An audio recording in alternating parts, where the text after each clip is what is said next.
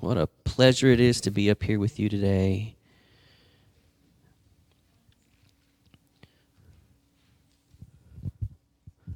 As Brother Zach hands out the handout, I wanted to share with you that Megan wanted to join track.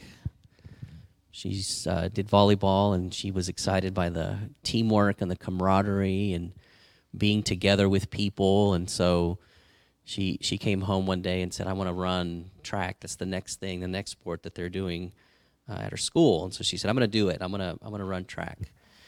And Megan is not unathletic, but I wouldn't pit her up against too many other people when it comes to that sort of thing. And so I said, Megan, you got to push yourself. You got to run hard. And she said, Daddy, I bet I could beat you. I was like, well, calm down, because I don't think so. But, we'll see. She said, well, let's race. And I said, well, maybe not today. We'll race one day. And so we were at home the other day, and she said, and Kelly said, I thought you guys were going to race, because she brought it up again. And Megan goes, yeah, let's race. Let's do it right now. It's late at night. I've been sitting watching Levi for a while, and she's like, let's race, Daddy, let's race. I'm like, all right. So we go outside to the front. It's dark. The street is smooth, though, because they just repaved it. And so I said, all right, we're going to walk up the hill, and we're going to run down the hill towards the house. So we get up there, and she's all excited, and she's bouncing, and she's ready, and I'm stretching, and I'm warming up. And we get to the starting line, and I said, all right, ready, set, go. And I take 3 steps and pop. I pulled a muscle immediately. So she's running. I mean, she has taken off. She has no idea what I'm doing. I'm hobbling. That's what I'm doing. I'm limping because it just from the calf down, it felt like a rubber band just snapped. And so I'm hobbling down, and Kelly was waiting or asking us to wait, but we started. And so she's coming out the door, and I hear her say, "Where's Daddy?" And I wave at her from the 40 miles that I am away from the house, and slowly but surely finally get back there and ice it and do all these things. And I went to a chiropractor to talk about it a little bit and got some advice and stuff. But I'm still in pain, but more emotional pain from having lost to my not unathletic daughter. But it's good. It's good because I know it has taught me a lesson not to be stagnant and sitting all day long. It's a reminder that I'm getting old, but to work out and to continue to exercise and do all the things that I need to do. But I know it's going to be okay. The Lord is doing something unique in this time. I spoke a couple of weeks ago and shared with you that this is it's a difficult time for many people. The holiday season is because of just what goes on in the family, and depression usually hits around this time for many people. The lack of sunlight, all those things, right? We talked a little bit about it, but I had the rare opportunity to talk to our saints in France through Saints Radio, and so I've been teaching them on Bible study specifically. How do you study your Bible? And I shared with them the 3 basic there's more. There's different ways you can do it, but the 3 basic ones, which is you take a paragraph and you study that paragraph and then you expound on it, right? And then you take from that paragraph, the second one would be more of a topical study. So there's a lot of topics in that paragraph, so I'm going to pull out some of those topics and we'll go and study those. And then that last one is that deeper dive, the Greek, and then you study the Greek word for that particular topic or word, and that gives you a more exposition from that. And the last one, the one I spoke on yesterday, was on the derivations of those specific words. So I started with which is on your sheet right here, but Ephesians chapter 6, the armor of God, and we talked about how you could just study that paragraph and break it down. And then you would take those topics that are inside that paragraph, the armor of God, in this instance, and you would study that, and then you would take those words that are associated, the Greek words that are associated with the armor of God, salvation, righteousness, etc., and study those. We studied specifically histemi. I wanted to talk about histemi because it's something that's been on my heart for a while now. So we took histemi, we talked about it many Saturdays ago, and then yesterday I did the same study for them that I did in Sunday school a few weeks back, which is the derivations of histemi. So we talked about epistemi and peristemi and all the word histemi that we could find. And we talked about them and how you study the Bible and how those precursors mean certain things and how they expound on the histemi and the standing, etc. And it was a great time with them. I loved being with them. It was great to talk with them and see them all over Zoom, all being translated. It's dark over there. It was light over here. It's just an interesting and unique experience. But this idea of standing. Someone posed a question and they said, tell us a little bit about warfare. And is this particular word, anthistemi, talking about warfare? And the answer that I gave, I feel, was incomplete, but I said no. With the anthistemi is not necessarily attributed just to warfare. There's so many different ways that it shows up, and we'll talk a little bit about them here. But I said no, it's really about resisting and standing, and then we talked a little bit about it. Today, I want to dive a little bit deeper because there is a component of warfare with anthistemi, but it goes beyond what that really is. And I want to be clear. I'm going to spoil the end for you at the very beginning here. The one thing that you are battling against, the main concept of warfare, is about disconnecting you from your purpose and from God. That's warfare. The disconnection of who you are, who you're called to be, what God wants from you. The enemy putting that in your life is warfare. That's the battle. That's what you're fighting. Because if he can take you out, physically, spiritually, mentally, whatever it is, if he can take you out, you're no longer a problem for him. And I hope you understand and see that, right? His goal is just to take you out. For some people, that takeout is physically, right? Then you're unable to be at church or be in the location where you need to be to minister to somebody or whatever it might be. So there's a physical component to that. He wants to take you out spiritually. He wants to keep you from doing your spiritual job by giving you battles within yourself of I'm not worthy or God doesn't speak to me or whatever it might be. And then there's that whole mental, emotional component. That's where the depression comes in. We talked about that today. All those things that come against you in the mind, the enemy wants to keep you, disconnect you from the heart of God. Every single one of us, that's his goal. When we think about heaven and hell, heaven is a connection. It's a presence with God, and hell is that separation. That's really all hell is a separation from the presence of God for eternity. So looking at what warfare is and how we go about it, we can see what God wants to do through us, to us, in us, and how he can propel and support us. I love hearing about churches joining the Saints Network, not because it's about padding our numbers or showing how great we are or anything like that. What it really comes down to is someone has connected themselves with what the heart of God is for the saints. That's what it is. So you can see what the enemy wants to do through disconnection and causing division and diversion in the church is anti the saints. Think about that. The Saints Network is here to bring us together. All churches bring us together, not under one leadership. Pastor's not out there trying to say, hey, everybody, come follow me. What he's saying is the Lord wants something from and for you. Come join that. And all we're doing is we're walking on this walk together. All of our churches that are part of the Saints Network are autonomous churches. They can do whatever they want.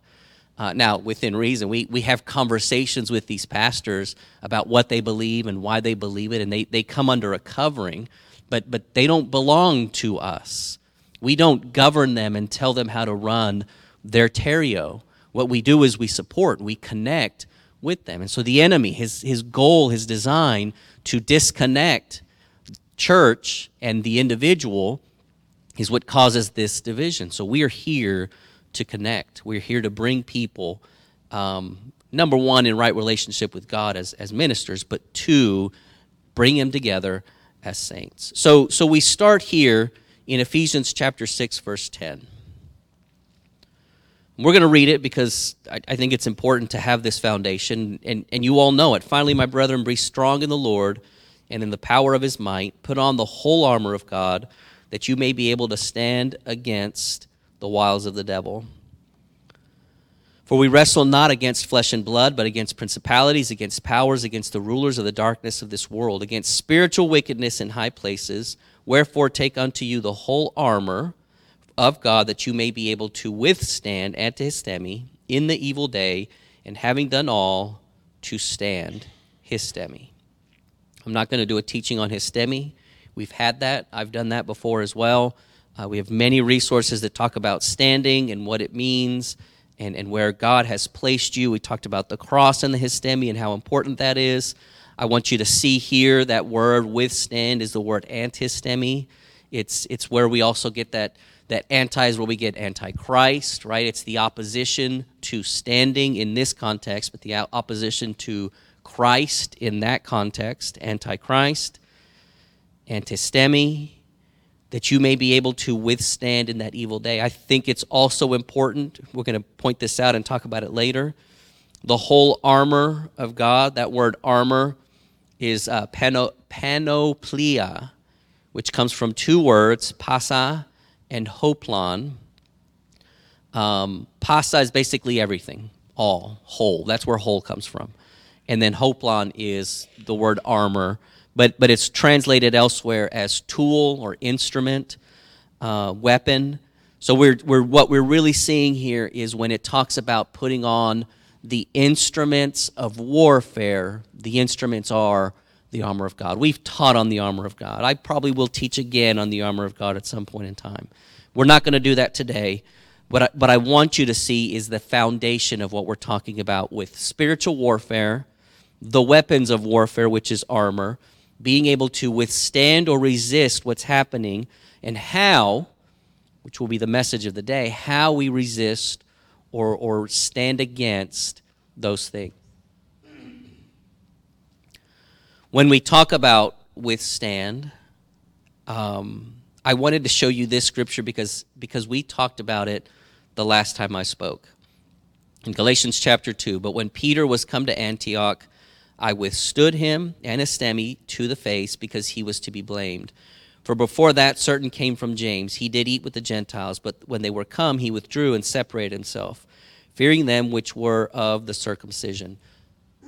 Excuse me. So you'll remember when I was up here last, I gave you a picture. I believe it was at the seminar. I gave you a picture of the book of Acts. And we went through the whole book of Acts and the story of the apostles and what they did after Jesus left, how they were kind of lost. They found their way with the Holy Spirit. The Holy Spirit came upon them. It became a comforter. It became a guide. And they began moving in the Spirit through so many different things. You see Peter in his journey. You see Paul, beginning of his journey and his ministry. You see them ministering. You see them fighting against the enemy, their spiritual warfare, physically and spiritually. You see all sorts of different things in the book of Acts. If you haven't read it in a while, read it. It's an amazing book. But they're going through all this stuff, and then at one point in time we see, I don't want to call it a downfall, but you see the decline of Peter in his spiritual journey and becoming more religious and less relationship-focused. And I say that not because I disparage Peter. I look up to him. I think he was an amazing character, an amazing individual who struggled with his relationship with the Lord. He came out of a very staunch Judaistic appreciation for religion and religion that caused him to revert back to it. It caused him to fight in a way that he was accustomed to, not in the way that Jesus was teaching him to. You with me so far? So Peter was doing all these things, and all of a sudden you see him start going back to Judaism and away from Christianity. And Paul was raised by God at this point, blinded and then brought into salvation. Paul was raised to fight that. He was also a staunch Jew, but his was an experience that could not be denied, and so his radical change into Christianity allowed him to say, everything that I have believed is wrong, and I have to reevaluate those things that I'm believing. So we're going to talk about Peter a little bit more later, because you're going to see pictures of this in his relationship with Jesus as well. But we see it here in Galatians because it's that same word, resist. Levi, cutest baby in the whole wide world, is at a place now where he's he'll be 2 in a couple of months. So people think about the terrible twos and child trying to understand his world, set boundaries, push those boundaries, and see how far he can push them. Well, he's starting that a little bit. He has a fence. I say we have a fence in the living room so that he can't go into the dining area or into the kitchen, right? Because there's a lot of crazy stuff in the kitchen. And so we've got this fence that separates the living room where he can play and has all his toys and the kitchen area. And so he'll go up to that fence, and because it's not really secured to anything, he has discovered that he can push it. And it just separates away from the wall, and so he'll drag this fence as far as possible. And we have to reprimand him. Don't do that, buddy. He also loves to, we have a cabinet there, a TV, what's it called? It has doors. And thank you, entertainment center. We've got an entertainment center, and it's got these doors. And he loves to just take the door and slam it open and slam it shut. He loves that sound, so he'll take it and clack, clank, clack, clank, and he just does it over and over. And it's got 2 opposing doors, so he'll do one, and then he'll go over and he'll do the other one, and then he'll slam this one, he'll come back and he'll slam this, and he just does that back and forth. And it's going to damage it eventually, so we have to tell him to stop. So I have come to a point where, like, Levi, no, and he'll look at me. Slam. And I'll say, Levi, don't do it. And then he'll turn away from me and he'll do it again. And so it's come to a place now where he doesn't stop until I stand. And I tell him no, obviously forcefully. And then he'll look at me and he'll start to cry. And he'll come and give me a hug, and he'll be very sorry that he did this, and then he'll go back and do it again a little bit later. But there's this level of him not recognizing or not wanting to recognize the boundary until I have stood in that place where I mean it. Stop it. And that's what I think about. See, the story had a reason. That's what I think about when I see this word anthistemi.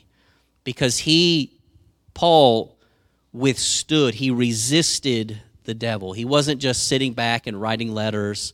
He wasn't just saying, hey, guys, I don't know about that. I'm going to give you a good argument. I'm going to give you a good argument for why that's not true. He withstood Peter to his face, and he said, you're wrong. You're wrong for doing this, and you're wrong for causing them to have to go through all this. And later we find that Peter conceded and allowed Gentiles to not have to go through all the rigor that Jews have to go through. Right? There was a very good execution or collaboration at that point in time, but he withstood him to his face, this anthistemi. Same with Levi. I withstood Levi and his capacity or his wanting of this destruction to continue to do it.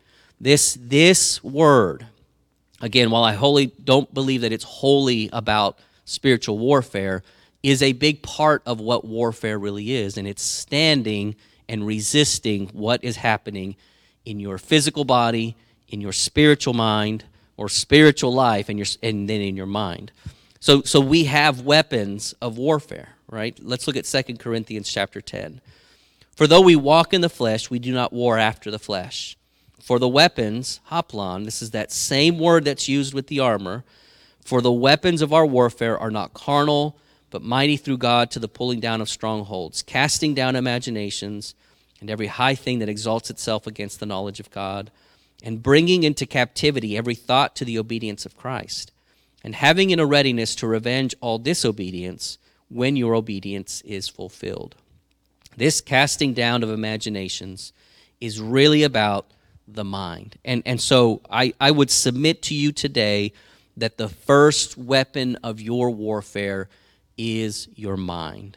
What you think, what you believe, how you go about with that belief, and what you believe God is doing in your life, what your purpose is. And I would ask you this would usually be the concluding question: where are you today?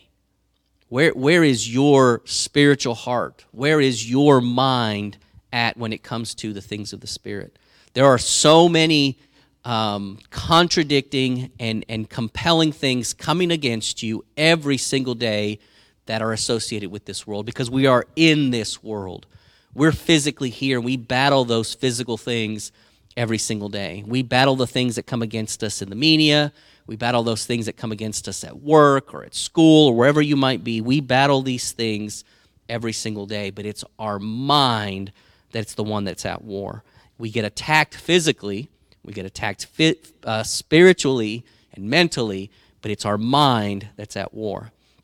Matthew 17, and Jesus said unto them, because of your unbelief, the mind, for verily I say unto you, if you have faith as a grain of mustard seed, you shall say unto this mountain, remove hence to yonder place, and it shall remove, and nothing shall be impossible unto you. Howbeit this kind goes out not out, but by prayer and fasting. I had a wonderful conversation with Imani the other day. She was watching Levi. I came into the room, and we started talking about prayer and how prayer changes things and the power of prayer and what God does with prayer. And I said, Imani, I believe that prayer, although prayer works, obviously, but what prayer is really working at is our heart, our mind, and what we are doing about the situation that we're in. When we think about prayer and asking God and the prosuke and the thanksgiving, taught on this several months ago, the 4 different types of prayer. When we think about what prayer really is, it's a partnership and a collaboration with what God is doing in this world and in our lives. So when we think about prayer is not twisting the arm of God and saying, hey, I've been fasting and I've been praying, and because of those things, you now have to do what I say. So we're not changing God's mind. We're not telling him this is how it's going to be because I've been praying. What we're doing is we're changing our mind. We're changing our perspective. We're changing the things that we believe and that we want in order to be in alignment and in accordance with what God wants. That's what prayer is really all about. And we see this when we look at the life of Jesus and his temptation. It's an interesting study when we look at it. We've talked about the temptation of Christ. I have it all here outlined for you, so we're going to look at it. Matthew chapter 3, verse 16. Before I get there, Jesus knew that he had a long road ahead of him. He knew this. He's born, he starts to study, he's 12 years old and talking to people in the synagogue and teaching and preaching and all these things. He was prepared for the ministry that was going to go on before him. And he knew that it was going to be a hard road and a hard battle. Why? Because he's human, 100% human. With all of the temptations and things that come against us humans, he knew he was going to battle them. And so he prepared himself. And it's interesting how he was prepared. because it starts in Matthew chapter 3, verse 16. And Jesus, when he was baptized, went up straightway out of the water, and lo, the heavens were opened unto him, and he saw the Spirit of God descending like a dove and lighting upon him. And lo, a voice from heaven saying, This is my beloved Son, in whom I am well pleased. Do you remember this? You recognize this? Jesus is walking around, and he sees John baptizing people, and he goes up to John, and he says, Hey, my turn, baptize me. And John says, wait a minute, I'm not even worthy to carry your sandals. There's no way that I'm going to baptize you. You are far superior in the heavens than I am. And Jesus says, put that aside. I need to be baptized, and I want you to do it. And so John relents. They get together, and John puts his hand on his nose, and he says, in the name of the Father and the Son and the Holy Spirit, and then he dunks him in the water. He doesn't say that, obviously. But he does baptize him, dunks him in the water, and when Jesus comes out, we see this passage here. The Spirit of God descends, lighting upon him, and a voice from heaven saying, This is my beloved Son, in whom I am well pleased. What son would not want his father to say, I'm proud of you? I think that's one of the most powerful things as a son that you can hear from your father is, I'm proud of you. I love you and I'm proud of you. I remember very vividly times when my father said those things to me. Can you imagine hearing that from heaven, going about your business, doing the things that you know you're supposed to do, and all of a sudden a voice from heaven, Son, I'm proud of you. And so at this point in time, immediately after this, what happens? Matthew chapter 4, verse 1. Then Jesus was led up of the Spirit into the wilderness to be tempted, pyrazo, of the devil. And when he had fasted 40 days and 40 nights, he was afterward hungry. So immediately after being told by the Father, you are my son, and I'm very proud of you, Jesus is taken to the wilderness to be tested, to be tried. This word tempted is interesting. It's not just about failing or human failing. It's not about being given something and then, I don't know if I can do it. It's really testing, right? Matthew chapter 22, but when the Pharisees had heard that he had put the Sadducees to silence, they were gathered together.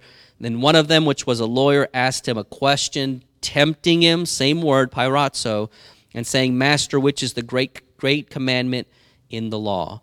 Same word, tempting. He was tempted by this lawyer. He was tempted by Satan. It's essentially a test. I'm going to put you through some trials, and they're really not temptations like, you're not going to be able to get past this. It's more of, I'm going to put this in front of you because we're going to test your heart. We're going to test your mind. We're going to test your physicality and see where you are in your relationship with what God is doing. That's really the purpose of what the enemy was there to do. Remember what I told you at the very beginning of this session. What is the enemy trying to do? He's trying to disconnect you.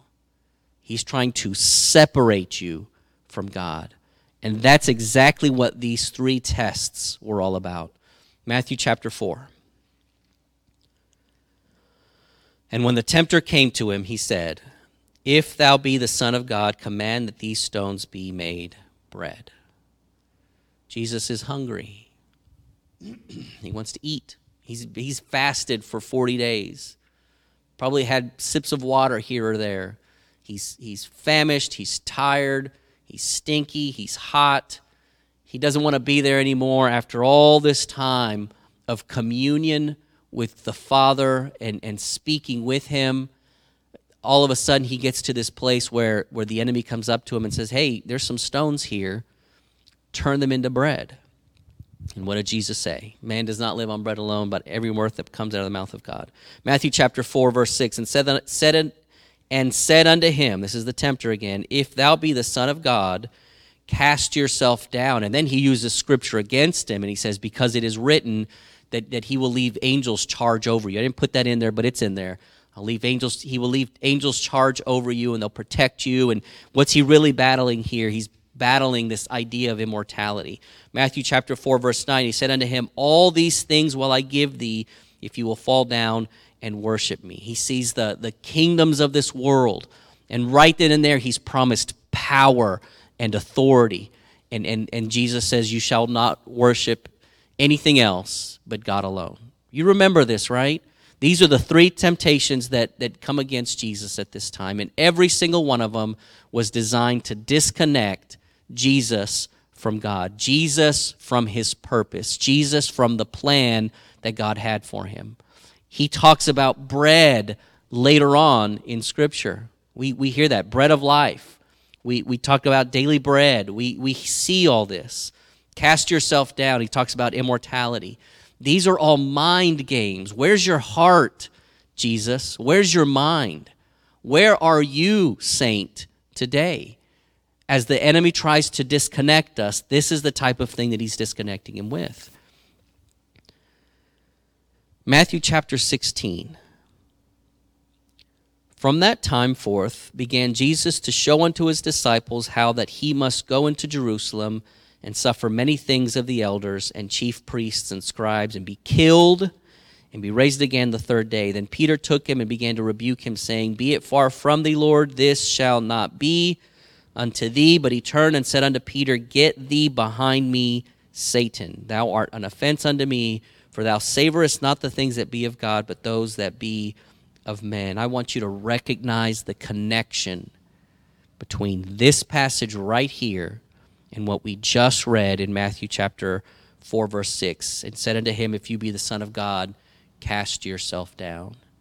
He was testing him when it came to this idea of bodily immortality. God's just going to raise you up. So just let it happen. Just do it. Just die right here. Just throw yourself down because God's going to protect you. Same thing with Peter. Same idea that with Satan being there. Far be it from us that you would ever experience this type of pain that's going to come against you. Because Jesus was telling him this is what's going to happen. I'm going to get beaten. I'm going to get spit on. People are going to throw things at me. I'm going to get accused. I'm going to get yelled at. And the disciples are like, no, Lord, no, Lord. And Peter says, we're not going to let that happen. That's not going to be on our watch. We're going to prevent this from happening to you. And at that point in time, Jesus says, Get thee behind me, Satan, because it's another temptation, another part of spiritual warfare where he's saying, my mind is ready for what needs to happen in these coming days. And Peter, you're preventing that, or you're wanting to prevent that from happening. So why is this so important? Look at 1 Peter 5:8.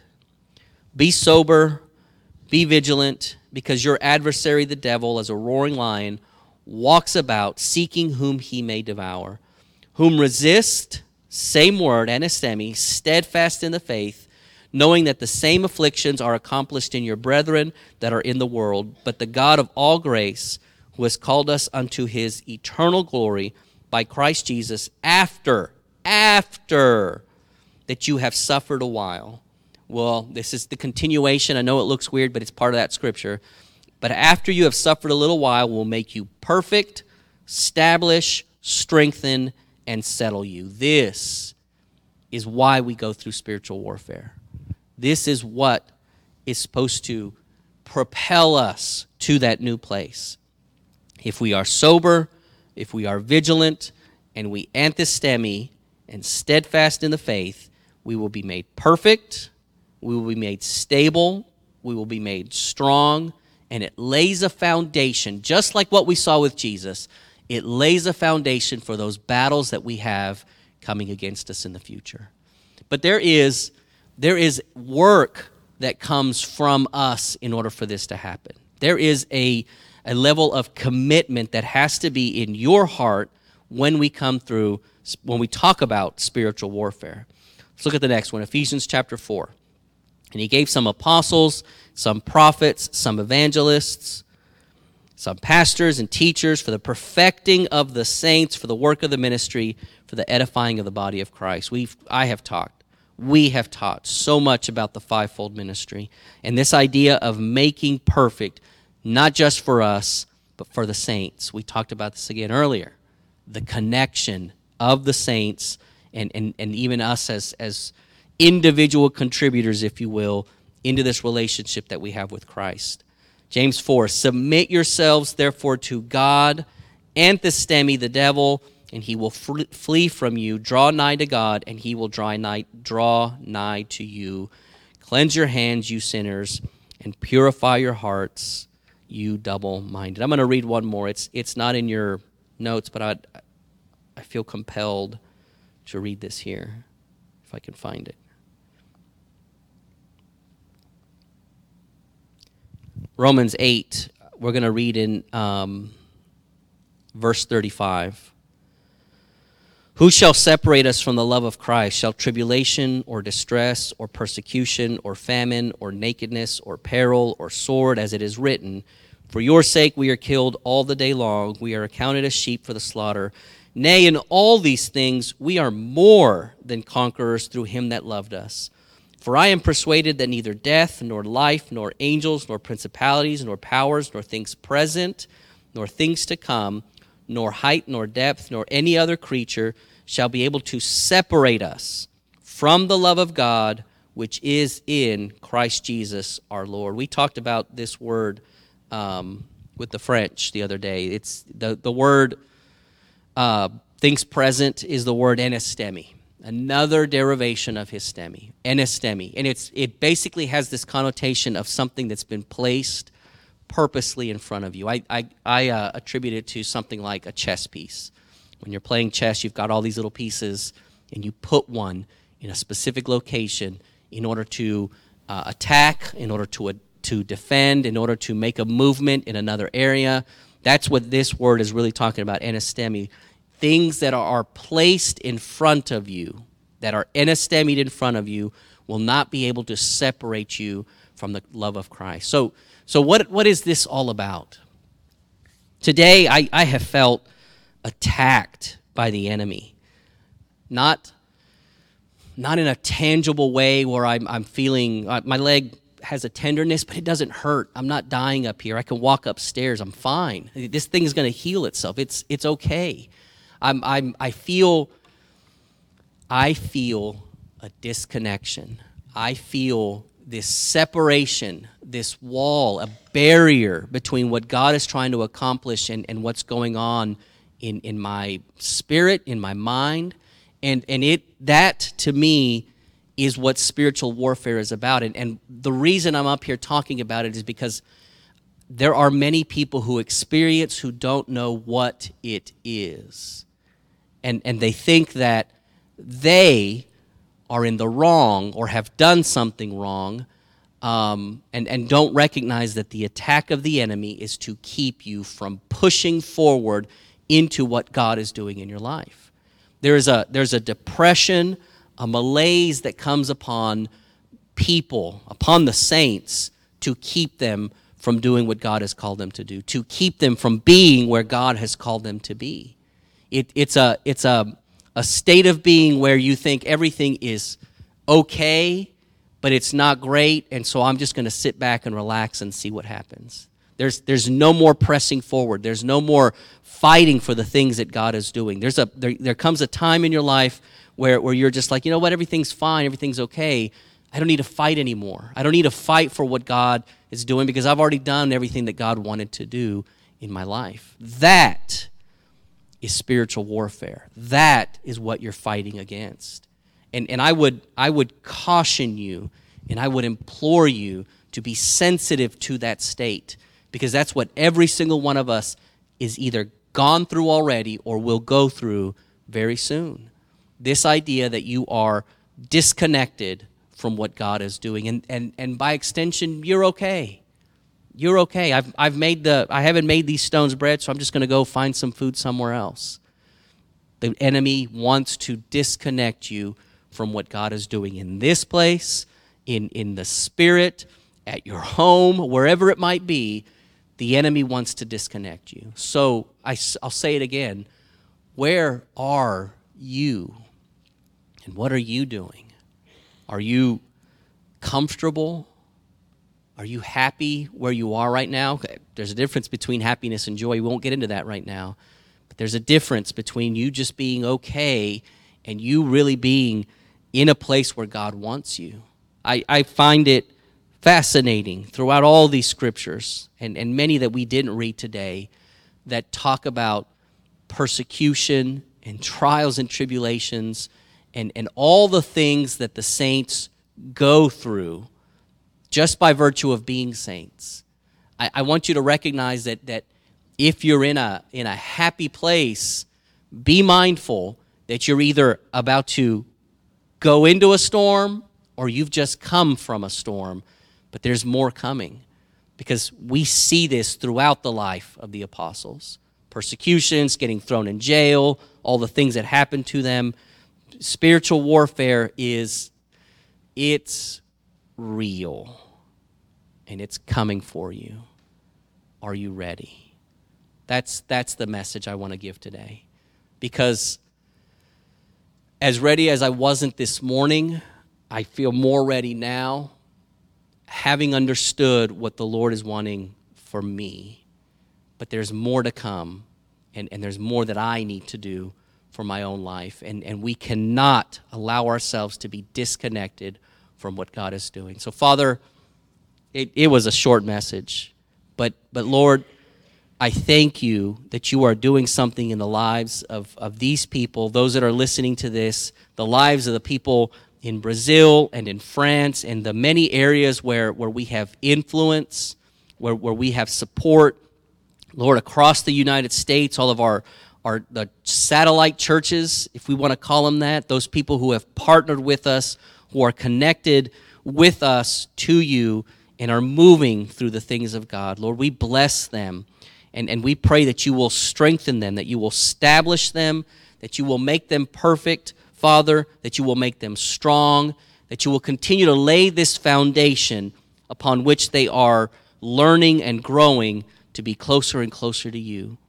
Lord, we need you, especially in these coming days where our lives are going to get busy, people are going to come in and out, there's going to be contention, there's going to be battle, Father, in the physical, in the carnal, as we deal with people around us. Lord, prepare our hearts, prepare our minds, prepare us for all the things that you're doing, Lord. Help us to see the situations where you want us to speak and to pray and to be involved with. We love you, Father. We ask these things in Jesus' name. Amen. Amen. Thank you for being here this morning. God bless you. I'll be back next Wednesday, so be ready. I'm sorry, next Sunday, because today is Sunday, not Wednesday. But looking forward to what God has for us in these coming days. God bless you. Have a great day.